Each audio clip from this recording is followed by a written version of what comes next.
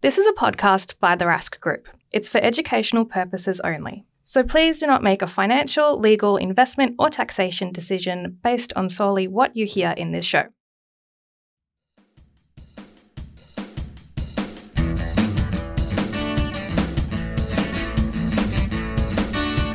Welcome to the Australian Property Podcast. We're on a mission to be Australia's most trusted property podcast. I'm Owen Rask, founder of the Rask Group. I'm Pete Wargent, author and buyer's agent. I'm Amy Lunardi and I am a buyer's agent. I'm Chris Bates, ex-financial planner and mortgage broker. Together, we'll take you through every step of your property journey. From first home buyer to decades of property investing.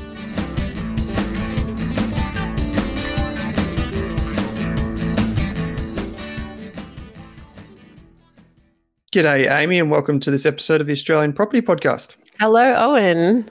It's always good to chat. We're here on the Australian Property Podcast with a pretty simple mission. We're trying to be the most trusted property podcast in Australia. So far, so good. We've got so many loyal listeners already, which is wonderful. And today we're going to be talking about a kind of educational episode of sorts where we're going to talk about the risks of property. Now, Amy, obviously you're the expert in this conversation, but I deal with risks on the other side of the fence with personal finances, with the more financial planning and investing side of things. And all I see when I look out the window these days are risks and where people can go wrong. Yeah. You've been kind enough to bucket these risks as they apply to property into kind of 6 buckets or categories, and each of them deserve their own explanation. So hopefully I can prompt you through that. But maybe just to set the scene, can you explain why it is very important to even consider risk and how you kind of think about it, generally speaking? Yeah. So with anything in life, we always take risks. We take a risk when we go outside and get in the car and go for a drive. We take risks in every aspect of life. But when it comes to property, I categorize these from a high level as financial risks, but then also personal risks and more situational risks.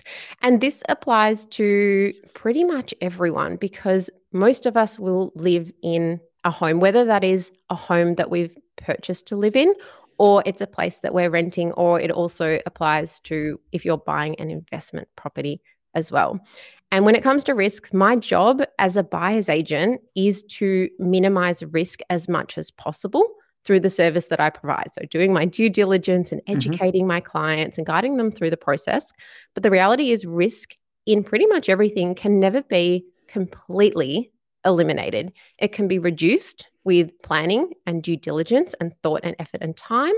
But then from there, you still need to acknowledge the risk that's left over, weighing up the worst case scenario versus the probability, and then making a decision on how you feel going forward. And that can then depend on your risk profile too. There's so many different facets of this that we'll get to in a minute, but can you maybe just characterize what you would think of if you have someone with, say, a higher risk profile in property? I'm familiar with what that might look like in the share market, but what might that look like for someone in property versus maybe someone that is more risk averse? Like what type of things are they looking for? So when it comes to property, if we're considering around finance risk, for example, someone who is perhaps a little bit more tolerant to risk might be okay with stretching their budget a little bit more or leaving less buffer left over when it comes to assessing their budget and committing to a mortgage and saying, she'll be right, we'll figure it out later. I really want this property and I'll make it work somehow, in comparison to someone who wants to preserve much more left over. And they'll say, well, look, I'm happy to compromise on the location or the property itself because I just don't want to have any kind of financial stress or pressure moving forward. Or they want to have a bigger buffer account versus someone who is happy to have less in the bank and who is prepared to take that risk. I must admit, as you know, I worked with Chris when I bought this house, and I remember the first phone call with him. He's like, so how much do you want to borrow? And he's like, 100%. I was like, oh, no, I think I don't want to do that. So like that maybe is a preference that I had of like, oh, maybe that's too much, and that maybe isn't my example. Maybe I'm not as risk seeking as I think, but you touched on finance risk there, which is one of the first things that we wanted to cover. Can you just talk about what is this risk and how does it go wrong? And then maybe we'll jump into like the different ways to reduce that risk or mitigate that risk. Yeah, sure. So when I'm considering finance risk, buying a property, one of the elements of that comes into at the very beginning when you are looking at your cash flows and then approaching the purchase process. So this is a case of determining how much you want to spend on a property. And just because the bank will lend you a certain amount doesn't necessarily mean you should borrow that. This is taking into consideration things like interest rate rises. What would you do if you lost your job or had a change in circumstances, or if you purchased with a low deposit and then you weren't able to refinance if you had to? So when it comes to doing all of that thorough planning in the pre-purchase phase, you really need to be thorough, because once you've got that loan and committed to that purchase and mortgage, then you've got to make those repayments every month. And what happens if something goes wrong, or you are temporarily experiencing less income coming in? So the way that you assess that risk is by having a very, very clear understanding of your cash flows. So how much you're earning, how much you could potentially earn, what all of your debts are, how much you've got left over, and then from there, how much buffer you feel comfortable committing to that purchase going forward. And if that changed in the future, how would you mitigate that risk? And this could be potentially through, personal insurances, income protection, having really diligent savings in place after you purchase, so you keep building your buffer up, etc. So having a thorough plan in case things do go wrong and your circumstances change. I imagine quite a few people over the last few years were probably rushing to buy because of that fear of missing out. And they really did stretch themselves to, quote unquote, get on the property ladder, only to find that then interest rates went up. So they were even more stretched, which I can only imagine is a pretty scary spot. I'm fortunate I didn't have to stretch myself as much as that, but still, it's hurting right now with the variable interest rate. Much. Oh, and I feel absolutely terrible for everyone. You and I, we're homeowners, and we've experienced this as well.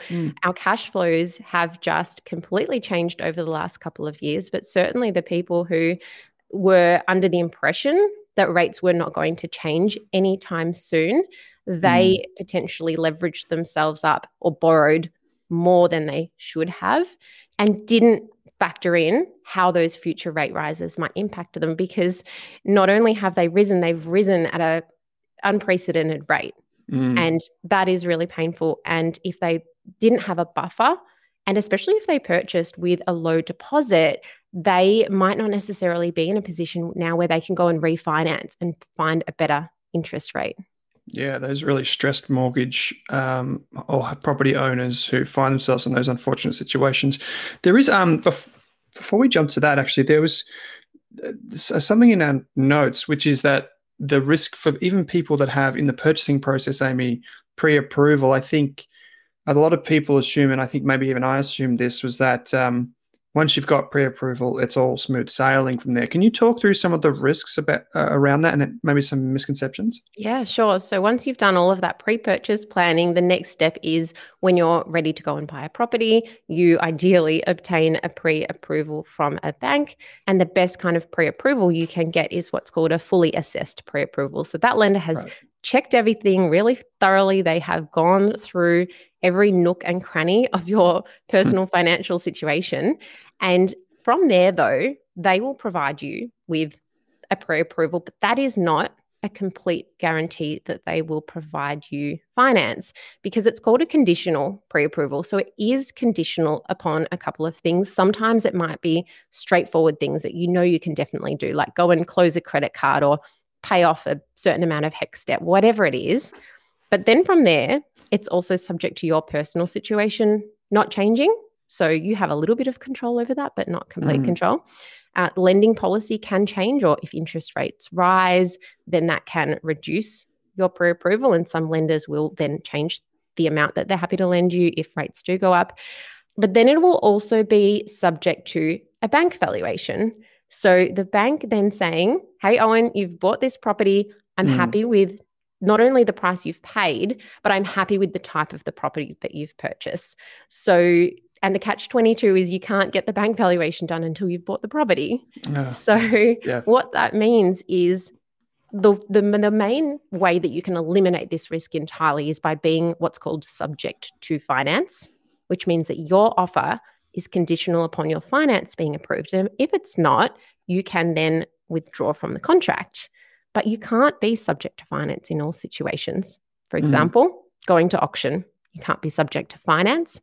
Or if you're in a situation where it's a private sale and you really want that property and other people or other offers are unconditional, if you put a subject to finance clause in, you might miss out on that property, or you'll have to pay more in order to make your offer more compelling. So you can't always be subject to finance to protect yourself. So in these situations, the way that you mitigate that risk is by doing a really thorough assessment on what that property is worth through doing a comparable sales analysis, and then also having lots of conversations with your broker or lender about, hey, what's the risk of this property potentially not being valued at the right price, and what would I do if that happened? What are my backup plans? And then running that type of property past them to make sure they're okay with it, because there are some types of properties which are higher risk to the bank, and therefore you may have issues financing them. I think that's a really good point. That process as well, like people not being aware that, yeah, you've got pre-approval, yes, you've put in your offer, yes, it's been accepted, but hey, you've also got to get the bank to come out and have a look at the property, because they're the ones that have put their money on the line too, right? Exactly. How about, I know you deal with a lot of, like, I imagine you deal with a lot of upgraders, investors, these types of people that are not just, first home buyers. So there's also a risk there when people sell, I guess. So can you talk to some of the risks around that just briefly? Yeah. So if you're wanting to, just say you're wanting to upgrade or downgrade or sell your property and then go and purchase another property, it's not impossible, but it can be quite challenging to align those settlements so that you're able to then settle both properties on the same day. That's the dream world. And sometimes I can help clients do that. But if not, first of all, you need to understand, well, if I can't do that, either I sell and then I need to buy something. But what if I don't buy something within that time period? Then you might need to consider alternative accommodation. Are you going to rent? Are you going to stay somewhere else? What are you going to do? Or if you buy first, you might then have to put yourself under pressure to sell within a certain time frame if you can't organize bridging finance or any other kind of short-term finance. So that is always a risk too. And then ideally you're buying and selling in the same market, paying similar prices. But if you sell first and what you want, you can't actually afford because you haven't figured that out, you haven't done your research, you might take a long time to purchase. And if the market goes up in that meantime, then you're exposing yourself to not being able to afford what you want, making compromises. Yeah, I'm actually thinking of a friend that it happened to, and it was very hard for them to get back into the market, actually. How about you? So this is probably a neat way to segue into our next risk, which is this idea of market risk, which is like obviously something that people have experienced in the last little while, Amy. Chris, frequently talks on the show about, borrowing capacity's down. There's always talk in the media about property prices falling and then they're rising and then they're falling and then they're rising.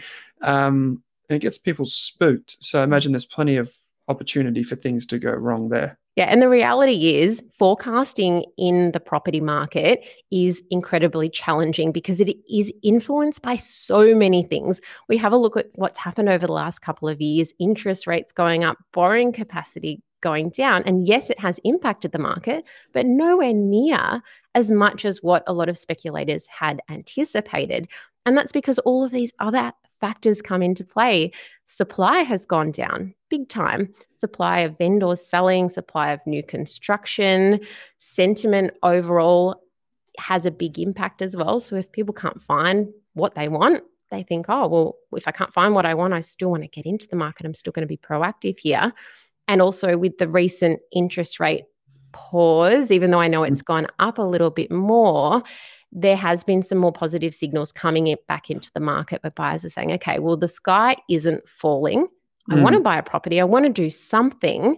Well, now's the time to do it. So there is no way to accurately predict the future. And because it is impossible to predict, the best thing that you could do to reduce your own risk is to buy at the time which is right for you, both financially and emotionally, and understand that that's the best thing that you can do. So focus on things that you can control, which is your own personal circumstances, and try and let the noise of the things that you can't control go by the wayside if you can. I know it's hard. It's like, it's always difficult, isn't it, to know what's in your control and what's not in your control. Like, how would someone, say, if we cast our mind back a couple of years or a year or so, when the property market in Australia was very hot, there was auctions left, front, center, things getting sold immediately. How do you kind of control for that risk? How do you protect yourself? Well, you need to take a step back and say, okay, well, why am I buying right now? The market is strong. Why have I decided to buy? Is it because I need to buy something? Is it because I'm worried that if I wait even longer and if it goes up anymore, I'll have to compromise further? So making an assessment at that point in time. And then also, when you're approaching a negotiation, trying to not let yourself get too carried away just because you feel like you're in a rush or you feel like you're battling the market, especially if that property isn't ticking all of your boxes. So always just taking a step back and trying not to let FOMO or fear of missing out cloud your judgment. But sort of one little decision matrix that I like to apply when it comes to assessing the market, because bear in mind, it's very rare that someone says, hey, Owen, now's a really good time to buy. Everything's balanced. Nothing's happening. It's going sideways. So think of it like this. At this point in time, if you purchased a property and the market went down, but you were really happy with that property and it ticked all of your boxes, would you feel like you'd be in a worse situation compared to the alternative if you don't buy now and the market went up and you'd then have to compromise your brief? So which situation would you feel more comfortable in? And there's no right or wrong answer there. I'd probably prefer, to be honest, just thinking out loud here, I'd probably prefer to buy and risk overpaying, knowing that I was in the property. That's probably my personal preference, but I imagine some investors or some property owners don't think that way. But that's probably how I feel about it. Yeah. Well, I don't actually love the word overpaying, because if you've bought a property that's perfect for you and it ticks all of your boxes, and then the market came back a little bit, but you're in that house and you loved it and you're going to be in there for a long time. True. It doesn't actually matter unless you were in a position where you were forced to sell it prematurely and then you experienced a loss. Yeah. One of the risks here that you've got, which I haven't come across before, and I think this is because it's the new medium with property and what have you for me, which is this idea of suitability risk. So can you explain what this means? And I'm sure I'll have a few questions around this. Yeah. So suitability risk is not so much of a tangible financial risk. It's more a personal thing. In the case of purchasing a property without having put enough forethought into it, and ending up in a type of property or in a location that you're not happy with. Or maybe you hadn't had those thorough conversations with your partner beforehand and you're happy with it and they're not. Or, you thought you wanted that big house in the outer suburbs to grow into, but then you decide to not have a family, or it doesn't happen for you and you're an hour and a half away from your job and that just doesn't work for your lifestyle. So that's what I mean when it comes to suitability risk. I'm sure some people are finding this out now in, some of the regional or coastal areas where people migrated to from the cities during COVID. Maybe they've figured out now that some of those other variables, like being easy and close to commute to the city or to their job, maybe they're finding out now, and this risk is kind of coming up for them, thinking, we didn't really think 3 years ahead. We were thinking 1 or 2 years ahead, and we know that property is a long-term investment. So maybe they're figuring that out now. Yeah, exactly right. Or if you're approaching this from an investment perspective, not considering your cash flows enough and maybe thinking, okay, well, I want to get a really strong capital growth property and I'm totally fine with contributing, $1,000 or $2,000 a month towards that negative gearing. But then a couple of years later, when it comes time to buy your home, your broker says, well, you can't. You've got too much debt here. Your borrowing capacity is reduced. You're not going to be able to buy the home you want. You have to go sell that investment prematurely. Might not have performed yet. Would maybe owe you money. And you just hadn't put that planning into it.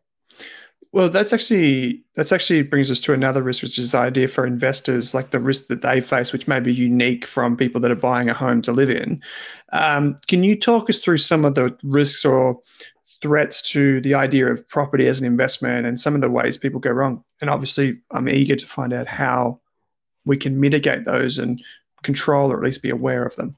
Yeah, well, one of the risks is what we just mentioned, which is buying an investment property because you think that's the right thing to do, but then not considering how it might impact your future home purchase planning. I mean, you might already have a home and you're leveraging, and that's okay. But if you want to upgrade your home later on, will that investment property impact those plans? And it may or may not, but have you thought about it? So you can speak with a mortgage broker now and say, hey, if I wanted to borrow X in a couple of years for a home, how would an investment property with these cash flows impact that plan? Just having a bit of planning, or speaking to a financial planner if you are opting to do that as well. There is also, when it comes to investing, there's cash flow risk. So when you purchase a property, your cash flows are, once the rent comes in and all of the expenses go out, you are left over with either having to contribute money, so you're negatively geared, or you might have money coming in, positively gearing, and that's great, but that can change over time. So just because that's that now, if you had increased interest rates or you had an extended period of vacancy, or again, if you lost your job or something happened where you didn't have that money, then you need to plan for that and budget for that, and not just assume it's always going to be the same. Okay. Also can be, like risk to the ongoing part of the management of that property, and not getting rent, or if there's like locking in rent and then interest rates go up, and it creates that kind of dispersion between the two. That's right. Well, investors who purchased when interest rates were in the 2s and 3%, and now, especially because for an investor, the interest rate is often higher than for an owner-occupier, all of a sudden that investment property is costing them maybe double per month what it used to. And property prices have come down too. So they've been double hit. So it's more just planning for those things ahead. And you just don't want to put yourself in a position where, again, you have to sell a property before you're ready just because you haven't got the cash flows to support that property. Cash flow risk is obviously something that investors in particular face because of, like you said, higher borrowing costs and a few other variables. And how we fix that, Owen? How to solve for it, I guess. So first of all, when you're buying an investment property, popping a spreadsheet together, it doesn't have to be anything fancy, and then stress testing that. So playing around with interest rate changes, playing around with, if the rent went down a little bit in the future, if you had a month of vacancy, what would that look like? Could you afford that? Having a really good understanding of the rental market. What's the demand there like? What are vacancy rates like? Speak to local property managers to get their insight. Hey, what type of properties lease really well in this area? How long are properties taking to lease on average? Obviously, that can change in the future. And then when it comes to minimizing vacancy too, in rental markets, not so much right now in certain parts of Melbourne and Sydney, which are going a little bit bonkers. Absolutely. But tenants can be quite price sensitive, especially in more regional areas or at lower price points. So you need to price your property right. And if it's not leasing, you need to be proactive and consider reducing that rent, because every $10, $20 makes a big difference for tenants. For sure. Which this idea of, obviously, a lot of investors get into property, use that income, that rental income, to offset a loan or to even earn positive income. But it doesn't always go according to plan. Like some tenants, are great, some not so great, Amy. Yeah, that's right. And that is always a risk when it comes to leasing your property out to essentially what is a stranger. You can do as much, or your property manager, if you have a great property manager, should do as much reference checking as possible, but things can change. And that tenant's life can change, and they can go into hardship, and they might not be able to pay the rent, or they might not respect your property as much as they should. And that is always a bit of a fear for an investor when they purchase a property. For sure. But again, ways to fix that, having a great property manager. And if your property manager changes over time and you're not happy with the new one, go and find another one. You're not locked into them. and always, of course, making sure you have the appropriate insurances in place.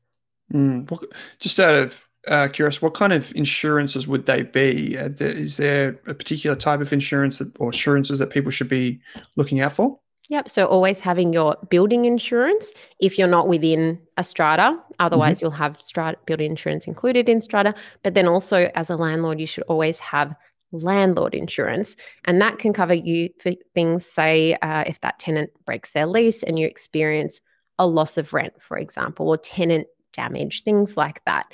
You need to make sure that you're on top of it. If something goes wrong, get all the paperwork together, get that application in. But yeah, having that, and it's not an expensive insurance considering what it covers. Okay, so switching gears, we've got two more big risk buckets that I want to cover.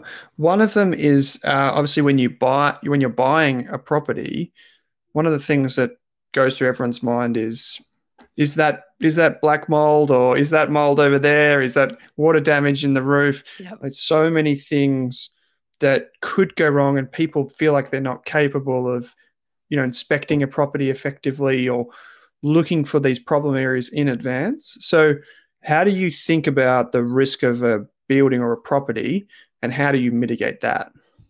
So when it comes to buying a property, this is one of the risks which you can't actually completely eliminate. And that's because there are restrictions or limitations when it comes to building inspections, for example. Right. So just say you're buying a townhouse or a house or a villa unit, that building inspector can walk through that property. They can do as thorough of an assessment as they can, but they might not be able to get under the house.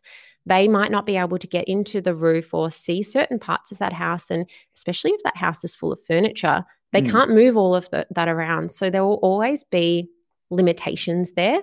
So, and this kind of comes back to when we're talking about risk profiles. Your building inspector might say, hey, I'm just not able to get access to a lot of this property and I can't completely comment. And, there might be hidden risks here. I'm not sure. And then it's up to you if you're comfortable with that. So if you're happy to do some works or take on the risk that there could be problems, you've got a big buffer, you might be more comfortable than if you just aren't willing to do any kind of renovations, or if something goes wrong, you don't have much leftover cash to fix it. And that is also an issue when it comes to apartment blocks. So a building inspector can't inspect that entire apartment block. And yes, there should be thorough notes in the strata meetings and minutes, especially if there were historical issues. But then going forward, you have less control over that. And issues can take time with big apartment blocks, like we've seen a lot of problems over the years with the ones in Sydney, for example. They can take time to come up. You might purchase it now and it's okay, but in a couple of years, there might be some problems, and you can't eliminate that risk entirely. But the way that you can approach it is by just ensuring that you get those inspections done, or as much as you can, and speaking with the strata, doing a strata search, speaking to the body corporate manager, etc. One of the solutions to many parts of all of these risks is to have a buffer, to have that emergency buffer. What am I going to lean on if things go wrong? Yeah, and you can pull that cash and use it for something. Yeah, I mean, we've all heard the horror stories, and they frequently pop up about the things that go wrong after people buy a house. And we talk a lot about all the different things that happen during the building phase if people are considering buying off the plan and, new housing developments and so on. But it's kind of all properties as well. You just got to keep your wits about you. Amy, the real risk that I want to talk to you about, this is the final one, it's one that I'm really interested in, is this idea of there being some sort of like personal risk attached to buying a property or to owning a property. And in particular, the impact that relationships can have on people buying properties and owning properties, whether it's together or it's family, friends, partners, future partners, someone coming into the house, so many different things. So how do you detangle this risk, and what are some of the variables that people need to factor in? Yeah. So if you're buying a property and it's just you purchasing that property, yes, it's going to be maybe a little bit more challenge financially, but you don't have anyone else to answer to. You can make your own decisions. But when you're in a relationship, you're dealing with someone else's financial habits and, background and their attitude towards money and risk tolerance and all of those things. And quite often you might be on a different page when it comes to how you approach money but then property, where you want to live, what you want to live in, what you're tolerant to, which one's okay to do renovations and the other one doesn't, all those things. So it's actually quite common that I speak with couples and they're just not on the same page and they think they're ready to buy a property, but they're absolutely not. They need to agree beforehand, because otherwise, if they start searching and then one person finds something and the other person's not on board, that can be really, really difficult. Really, it can create tension and upset. So you'll want to avoid that beforehand, but then very much so before you actually purchase that property and then you're living in it together. And maybe, you've stretched the budget and one person didn't want to do that, or they don't feel comfortable, or they're the breadwinner and the other person is the one that pushed it. And just, you don't want to put yourself in that situation where your property causes conflict in your relationship because you haven't thought about it in enough detail. I hear what you're saying, but I almost think in some instances that would be pretty tough. That's a pretty tough conversation, right? Because imagine like you're listening to this Australian property podcast episode, you're thinking, okay, what Amy's saying is making a lot of sense.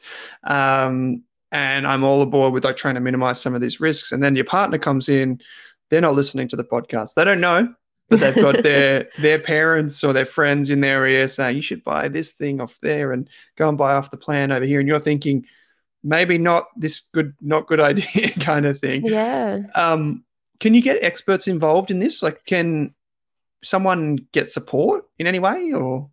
Yeah, in a couple of ways. And I think before you even approach getting support, if you can't have the hard conversations with your partner beforehand about money and life goals, like that's the first step, right?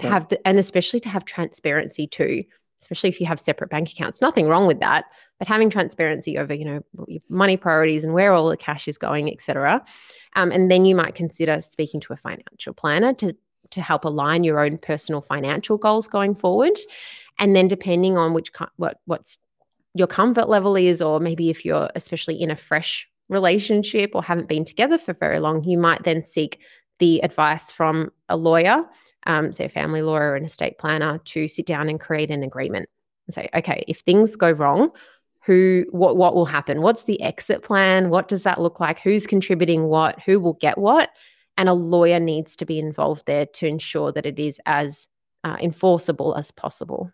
And I'd say that's just as important for friends and family members as it is for, if you're going into it as an investment, with friends or something like this, or it's a business transaction, you should treat it almost like that. That's my opinion, Amy. Oh, even more when it comes to buying with friends and family, because you're probably going to be even less aligned with your future goals than what you would be with a spouse or a partner. And you're kind of moving in the right direction. And I've actually had a situation where some friends of mine bought with their siblings. So there's actually 4 people on that title. One person now wants to sell and the other 3 don't. And they didn't go into that with a plan. And now it is actually causing some issues in their relationship. You don't want that. That's really something you want to avoid. Yeah, and this happens too with guarantors, if I'm not mistaken. Like some of the banks, or I think all banks, like they get the parents in to talk, or they have a chat with them and say, can you sign this, and do you understand the risks? And so they're taking it seriously because they don't want to be the third party or fourth party in some of these situations as well. Yeah, and especially if you are, say you're purchasing with a partner, Owen, and your parents are going guarantor on that loan. And then what happens if you break up, but your partner still wants to stay in that property, but your parents are guarantor? Like it becomes a bit messy and more complicated there. So, approaching all of this, every single one of these risks can be mitigated with forethought and planning and thinking about, okay, what are we hoping to achieve? But what are the worst case scenarios? How would we deal with those? Are they acceptable if they could happen? And what would we do? What would be our contingency plans? I really resonated with your point before about having those upfront conversations with your significant other, because I find that often roots out a lot of other issues, like in a good way, because it helps you deal with them. And I think property is one of those things where people are extra emotional, because you don't need to, be a financy person to know how important this is in your life. And it's a big commitment from two people. So I don't know if you have any thoughts or ideas, or even just really simple tips around people talking about property in a relationship. But if there's anything that you've seen effective in the past. Yeah, so before you go out and seriously start considering looking at properties or even getting a pre-approval or anything, just making sure you're on the same page with what I call your property brief. That's a combination of your budget, so making sure you're both happy to spend that amount of money and commit to that mortgage, and who's contributing what. Like some relationships, if one person's earning more, you might say, okay, well, you're then going to contribute more to that mortgage. Or you might say, no, it's 50-50, but figure it out beforehand. And then making sure you're on the same page with your locations you want to be and what that property looks like. So your non-negotiables. And you could even write it down separately and then sit down together and compare it and see if it aligns. And if not, you might have to negotiate and compromise to then make sure that strategy is achievable moving forward. I think that's where getting an expert like yourself to help you sit down and plan that. I'm a mediator, Owen. Yeah, that's it. Like we're all in the business of emotions, right? I had one recently where this client, they just couldn't find what they wanted. And I said, well, the problem is, to me, it was very clear. And he needed or wanted a double garage. But the suburbs that she wanted to live in, properties do not exist with double garages in those particular suburbs. You'd be lucky to get a single garage in a part of Melbourne.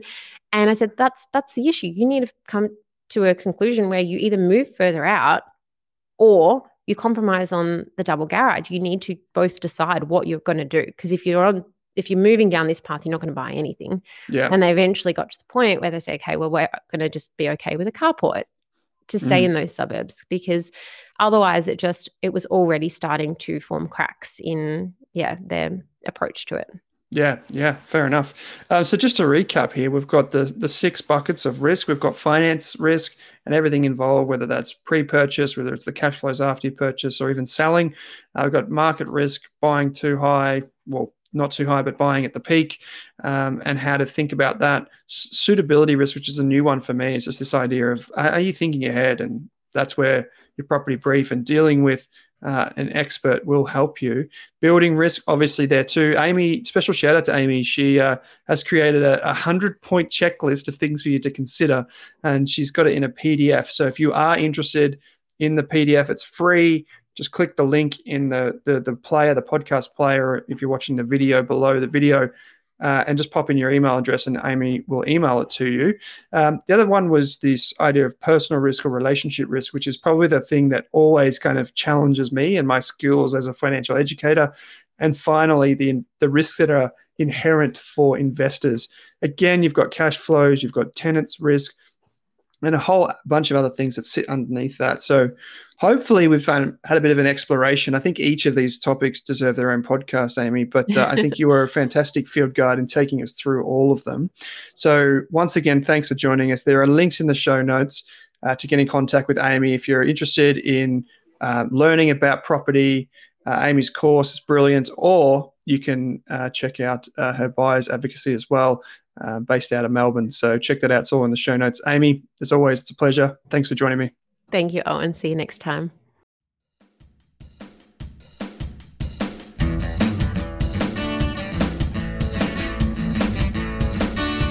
Thanks for tuning into the Australian Property Podcast. If you love the show, why not subscribe or leave us a review on Apple or Spotify? And if you want to work with me, Amy, Pete, or Chris, You'll find links in your podcast player to get in contact with us.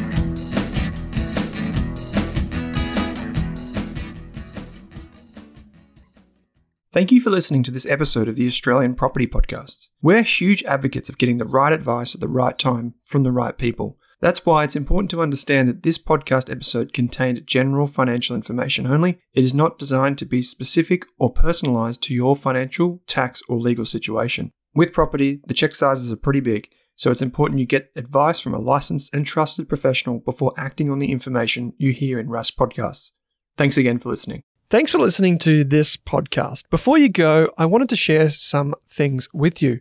Specifically, I wanted to tell you about the 10 ways that Rask could help you in 2024. As many of you know, Rask has grown to become one of the biggest investing and finance platforms in Australia. Across our podcast, our websites, our memberships, and so on, we now engage around 200,000 Aussies, which, considering we started in a humble lounge room on a Kmart desk, one of those old fake white wooden ones, I'm pretty ecstatic about where we are 6 years later. As part of becoming one of Australia's biggest platforms for wealth creation and preservation, we now have a very special position in the country in that we can bring you some of the best, most thoughtful, expert-driven ways to protect and grow your wealth. And I'm going to share some of those with you now. I've got 10 ways that we can potentially help you or match you with someone who can. The first thing that I want to tell you about is the biggest step we've ever taken at Rask, which is the launch of our Rask Invest platform. This is a platform that lets our team, led by me, invest for you, primarily through low-cost, diversified ETFs. We'll have 3 strategies at launch, and every investor who comes through can pick one of the 3 strategies, being a balanced strategy, a growth strategy, and a high-growth strategy.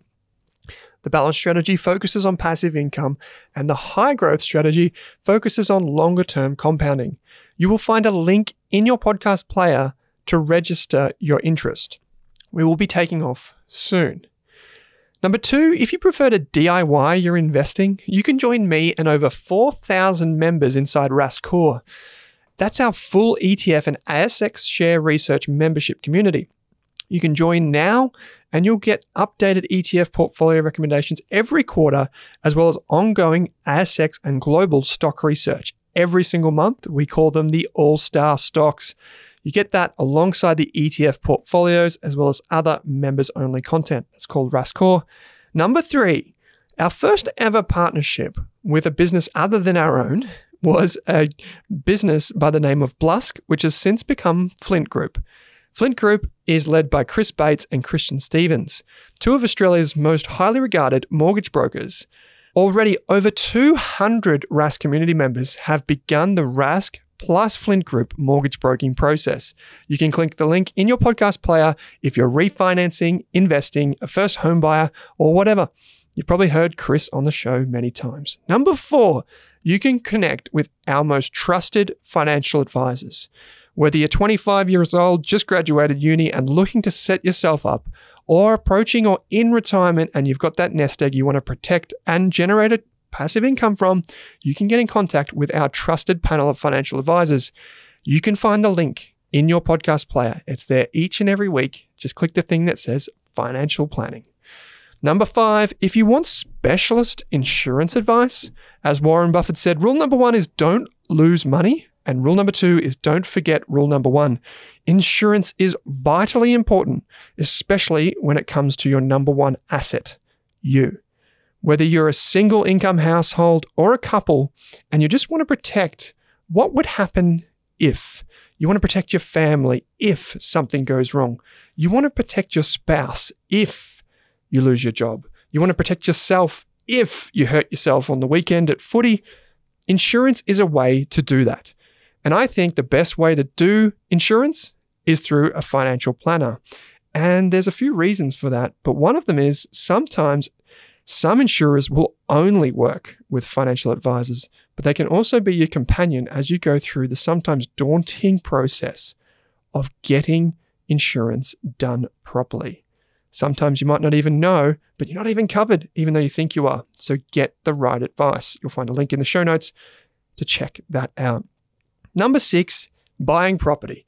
If you're like me and you're thinking of buying property in the next 12 months, or maybe you've already invested and you're looking to downsize, getting the right advice and being able to build wealth through property is a proven strategy. It might be one of the most contentious, but I think that we have one of Australia's best property coaches in our ranks. That is Pete Wargent.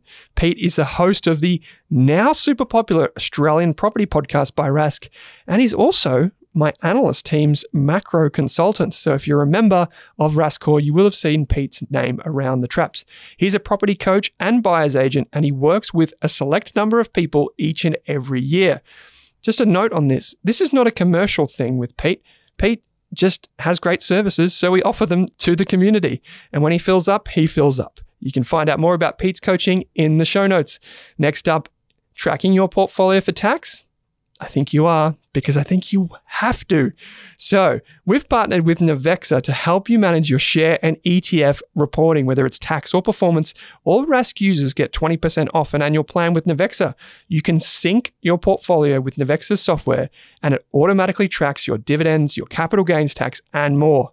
Again, not a commercial partnership. We don't make anything from working with Navexa, but they do create some great tools which the Rask community uses each and every day. Number 8, want to run your own business? Maybe you already do. If you want more profit, but less stress, less time consumed, and less energy lost, get in contact. We have a partner business called Inflection. The Inflection Accelerator Program is a complete online course that helps you and a community of members engage and follow a proven strategy for growing your business. I'm grateful to be one of the coaches inside the Accelerator Program, helping business owners right across Australia. You can find more following the link in your podcast player. It's the one that says coaching. Number 9, if you haven't already checked it out, join over 20,000 other people who tune into the Rask YouTube channel. It is completely free, and you get notified when we go live and when we publish podcast episodes. There is a podcast on the Rask Network each and every day, as well as bite-sized material that's less than 60 seconds, or those really punchy tutorials and webinars that are just 15 minutes that take you through a really exciting topic, whether it's how to buy a property, whether it's how to pick a dividend ETF. Some of our most popular content actually just explains things like, what the heck is franking credits and how do I calculate if I've got some? That's on our YouTube channel. Number 10, if you want to be a better investor, a saver, a better partner with money, or just understand your own relationship with money, you can do that. All of that by going to the Rask Education website and taking a free course. We've enrolled over 26,000 students at the time of this recording, and we're on a mission to get to 100,000 in the next few years.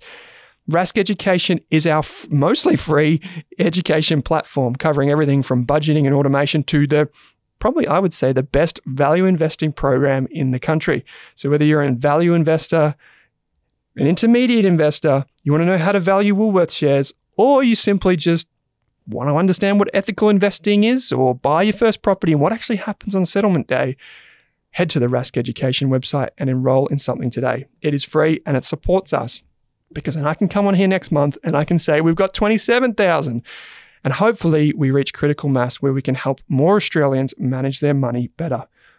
Thank you for listening to this long-winded ad. If you want to get in contact with me, you know where to go. There's a link in your show notes. Basically, these 10 services, even though some of them we don't make any money from, support Rask and allow us to produce these podcasts, attract the biggest and best guests from Australia and around the world, and bring them to you to answer your questions. Thank you for being part of the Rask Network, and thank you for your ongoing support. Bye for now.